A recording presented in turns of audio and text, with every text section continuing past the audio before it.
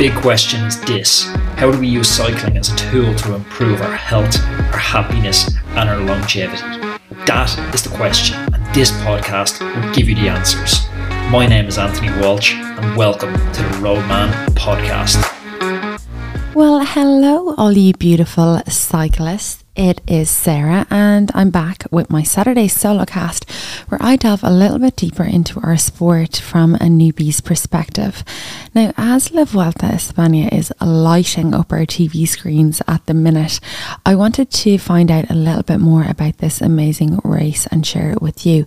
A couple of questions that have come in this week about, one in particular was asking Anthony, which tour would he like to win? And I had a question from Liam from Bristol this week, and he was wondering why in his mind La Vuelta doesn't get as much respect or coverage as the Tour or the Giro d'Italia.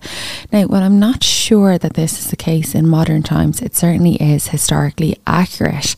So stay with me for the next couple of minutes when I tell you about some of the most fascinating aspects of the Spanish Grand Tour, and we'll meet some of the more incredible characters, and I'll try to dispel the notion that La Vuelta is kind of the bronze medalist of the Grand Tours, because I love La Vuelta. I've never been lucky enough to go over and see it, but hopefully that will change next year. So back in 1903, the Tour de France was started, and then it was very quickly followed by the start of the Giro d'Italia in 1909. And seeing the success of both of the races, a Spanish newspaper owner, Juan Pujol, started La Vuelta in 1935, which was really amazing considering Europe and the world at large was in turmoil at the time. If you think about it, Hitler had just been elected as Der Fuhrer on the way to creating Nazi Germany the previous year, and in Spain itself, General Franco had positioned himself as a dictator. Now, in the background, Churchill was trying to rally the nations together because he could see that there was this impending storm and tensions around the nations were palpable at the time. But look, I guess that life goes on and people find great release in sport. So that year, 50 cyclists took on the, wait for it, 3,425 kilometre route in just 14 days for the first time. La Vuelta translates directly as the lap, and these laps were in excess of 250 kilometres, which seems absolutely bonkers considering that they were on old school bikes with old school nutrition and old school information about sports science. Now, we know they weren't just fueling on pan y agua, and I covered that in last week's podcast. Pan y agua, everybody, means bread and water. So if a rider is on pan y agua, it means that they're just fueling on natural sources, and you won't find any banned substances, amphetamines or performance enhancing drugs in their systems. But the organisers created an insane and really hilly course, and the aim really was to live up to the reputation of a grand tour.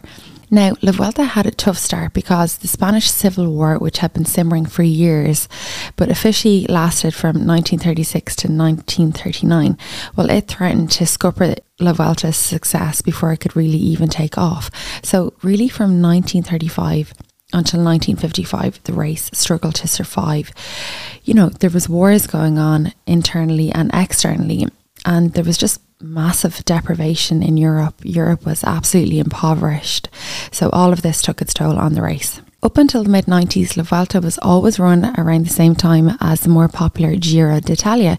So most of the riders would choose Italy as their destination. Now, as I said, I've asked a few people, including Anthony, what their dream Grand Tour win would be, and usually people say the Tour de France followed by the Giro d'Italia. So maybe La Vuelta still hasn't kind of shaken off that last girl at the dance to be picked feeling. But as I said, in 1995 the International Cycling Association changed the cycling calendar and it moved the Spanish Tour from April to August. So it's spaced out the 3 Grand Tours, and that has helped boost its draw for all of the best riders. The way that they positioned the Vuelta this year, it finishes about 7 or 8 days, I think, before the Worlds. So it makes it more appealing for riders to come and race it. These days, the leader's jersey is red, But unlike the Tour with its yellow jersey and the Giro with its pink jersey, well, La Vuelta hasn't always stuck with the same colour leaders' jerseys, and the first colour they used was orange, then white, then back to orange, then white with a red stripe, then yellow, then it changed to a darker golden colour called Oro, Jersey d'Oro, which is the gold jersey. But in 2010, the leader's jersey colour was changed to red. And I think red is a colour that we really associate with Spain. The first person to ever win the orange GC jersey was Gustave Delors of Belgium. He went on to win it the following year. But that year, an amazing new Spanish talent, Julian Berendero, was hot on his heels. Just weeks later, though, Berendero was taken prisoner during the Spanish Civil War, and he languished in several concentration camps for years. Because Berendero was a marked man, basically. He was this public figure, and he was very, very popular. And he actually supported the Republican cause against the dictator Franco. So he was thrown into one of these concentration camps, and they were awful. They were riddled, as you can imagine, with disease, malnourishment, frequent beatings. He was only 27 at the time, and he should have been at the height of a cycling career, and he was living in appalling conditions. At the time, he said that he feared he wouldn't survive, never mind ride his bike again. But after his release, he came back to win both the 1941 and 42 versions of La Vuelta. Isn't that incredible? During World War II, Franco and Hitler were at each other's throats about Spain's involvement. Now, for the time being, Spain refused to join Germany and stayed out of the war.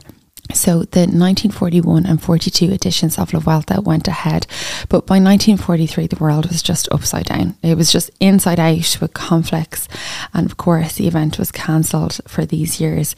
It returned in 1945. It had a couple of years where it was run sporadically, but since 1955 it's been on the go, absolutely uninterrupted. Now, one of the big characteristics of La Vuelta is the infighting between the Spanish in their own home country race. Now, this I have to say, it's not an exclusive thing to Spain, and we see it in France and Italy on these big grand tourist stages. Obviously, it's a matter of honour and pride to win in your own country, and La Vuelta has had more of its share of bitter local rivalries. And because of these conflicts, the races have often been won by foreign riders.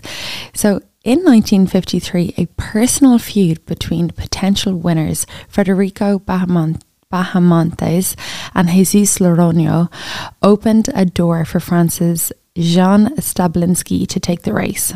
So these two Spanish riders, their run-ins were epic. There's pictures of them holding each other back, you know, pulling the other person's jersey to hold them back, or getting allies, other team members to do it for them.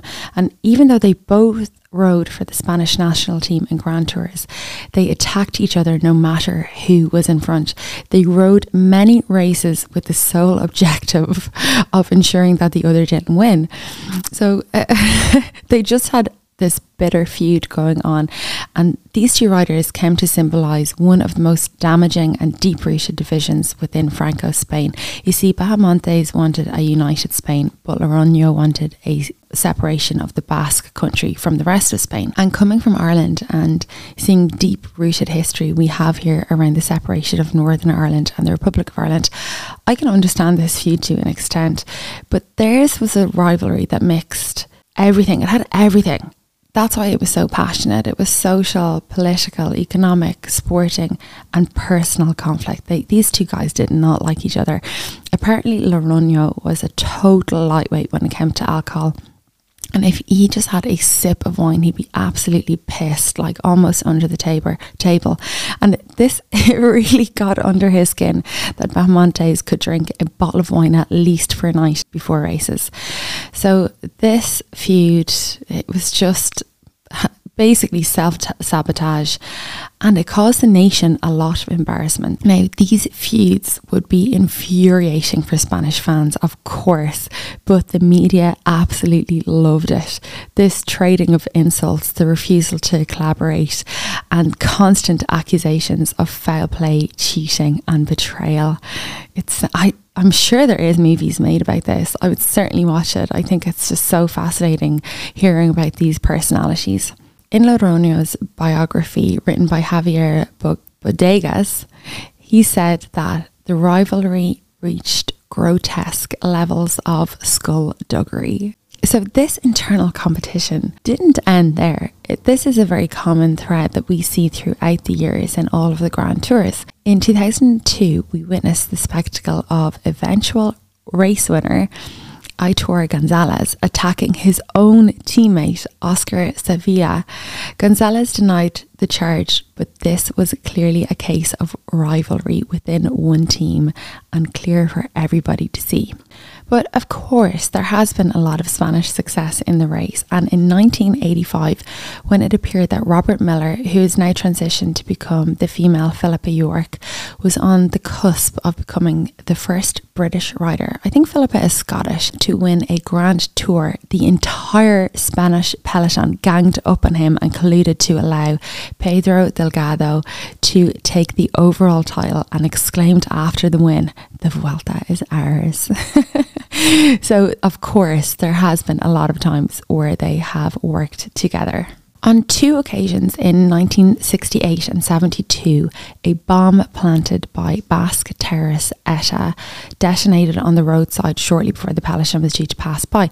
Now, no one was hurt and the race continued, and in 1978, two stages in the Basque country were disrupted by the threat of violence, and the results of a time trial were actually completely annulled after many riders had objects thrown at them. That would be the last time the Vuelta visited the region until 2011, when ETA announced the end to its armed campaign. After Franco's death in the late 70s, Spain slowly dragged itself into being a first world economy.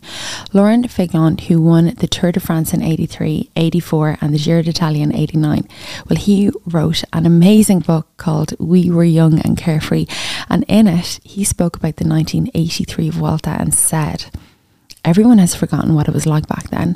Spain had just emerged from the Franco era and it was like a third world country. For cyclists like us, the accommodation and the way we were looked after was not easy to deal with. Sometimes it was barely acceptable. Professional cyclists of today cannot even imagine what it was like in the 1980s in a hotel in the backside of Beyond in the Pyrenees. The food was rubbish and sometimes there was no hot water morning or evening." So that's what he had to say about Spain in the early 80s. But even though the conditions weren't as cushy as the Tour or the Giro, the Vuelta continued to go from strength to strength in the 80s and 90s. And the 80s introduced loads of new international winners, with the hardest of the hard men, Sean Kelly, go on Sean, claiming the 1988 race, and he claimed it for good old Ireland. But only a year before, Sean actually had to drop out of the race due to saddle sores. So that was just days from the finish when he had his first Grand Tour victory within his sights. He had to drop out.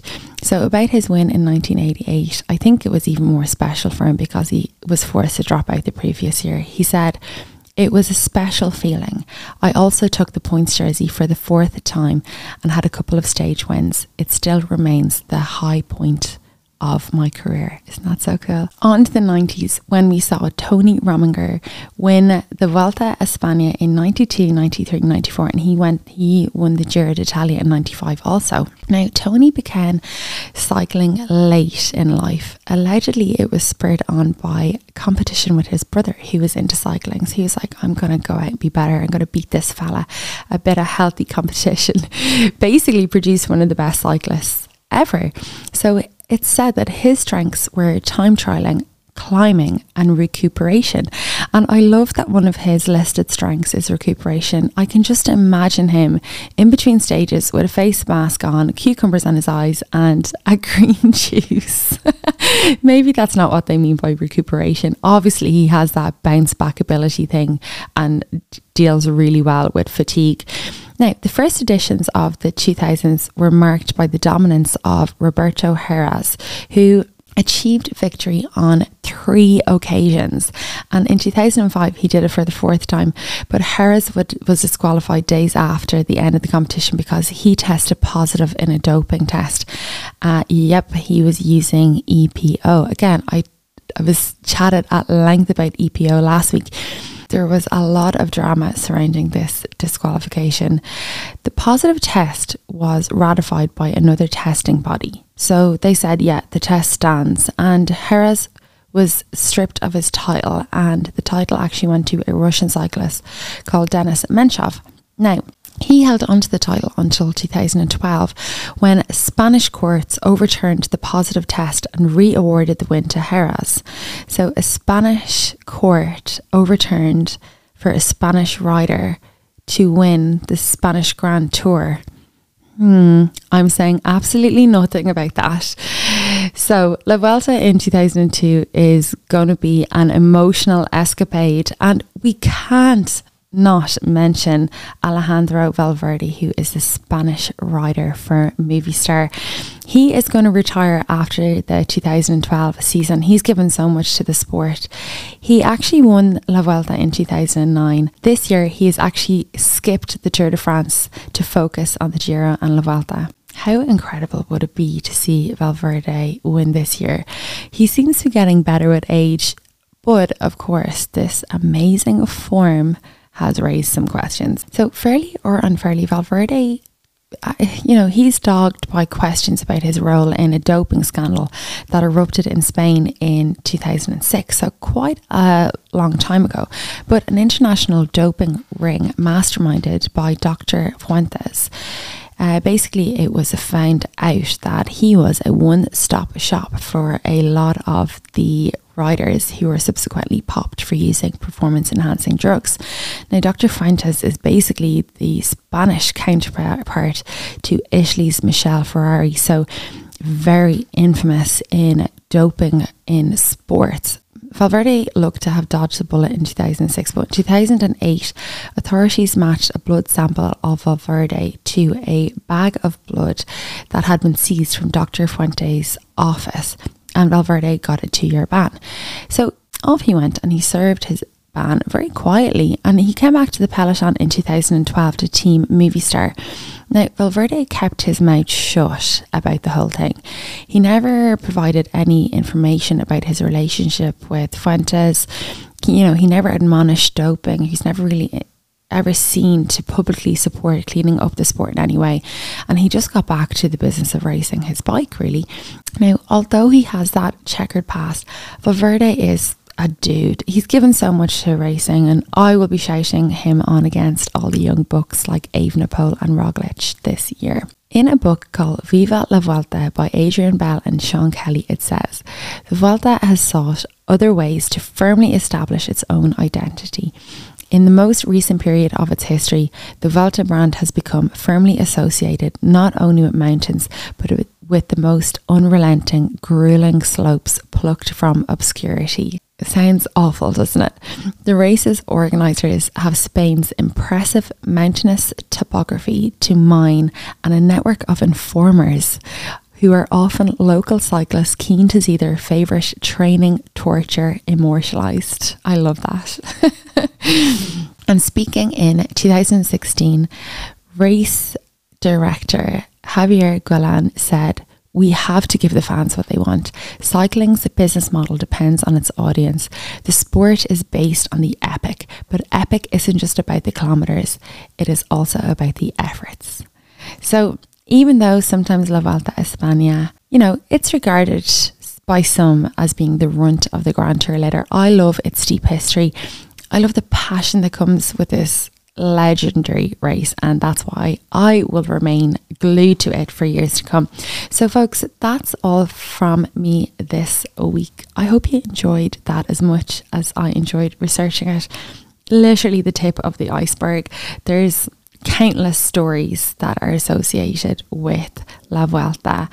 As ever, thank you for listening, and don't forget you can keep sending your questions into me to sarah@roadmancycling.com. Okay, everyone, until next week, safe pedaling. Mwah. Thank you for listening to today's podcast. Have you ever wondered how good you could actually be? Each of us has a unique set of circumstances with work, family, and social obligations, but we all still want to fulfill our potential in cycling. Okay, maybe you won't ever win the Tour de France, but for most of us, this isn't what cycling is about. So let us build you the perfect training plan around your lifestyle that's totally unique to you and will help you finally realise your cycling dreams. So whether you're just getting started on the bike or if you're a more seasoned cyclist, we have a suitable coach for you. So why not schedule a call with us and we can have a chat about how we can help you go further than you ever dreamed of in your cycling and fitness goals. Go to roadmancycling.com/contact or pop me an email directly to sarah@roadmancycling.com.